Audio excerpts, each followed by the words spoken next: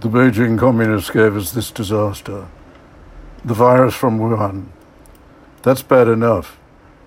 But the way our politicians have answered this is a disaster. On this, don't believe the mainstream media. The politicians have failed, and they've failed miserably. With about the same population, Taiwan, which is near China, has escaped with 6 deaths. They haven't closed down the productive economy. They haven't put everyone almost under house arrest.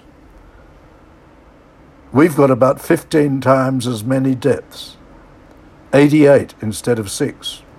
And that's without closing down a great part of the productive economy, wrecking businesses, and creating massive unemployment, and putting about all of us under something close to house arrest. Taiwan hasn't done this, and although they're next to China, they've only had 6 deaths. Their politicians haven't run up $300 billion of debt, which our children will have to pay. Why? Why are our politicians ignorant of what democratic Taiwan was doing? Is it because they listen to and they're too close to the Beijing communists? Are some of them in their pockets? The point is that if we don't disclose this current disaster, even worse will happen. We'll no longer own this country. Now, the politicians claim they're experts in good government. They're not.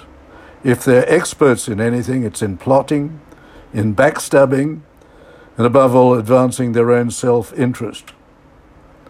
A great American economist who used to advise Ronald Reagan is asking an important question these days. He asks, why don't we treat the politicians like everybody else? For everybody else, if you work hard, you're rewarded. If you don't, if you're no good, you're punished. You don't get promoted, you don't get any business. So why don't we treat our politicians the same way? Reward them if they're good by paying them their very high salaries and benefits.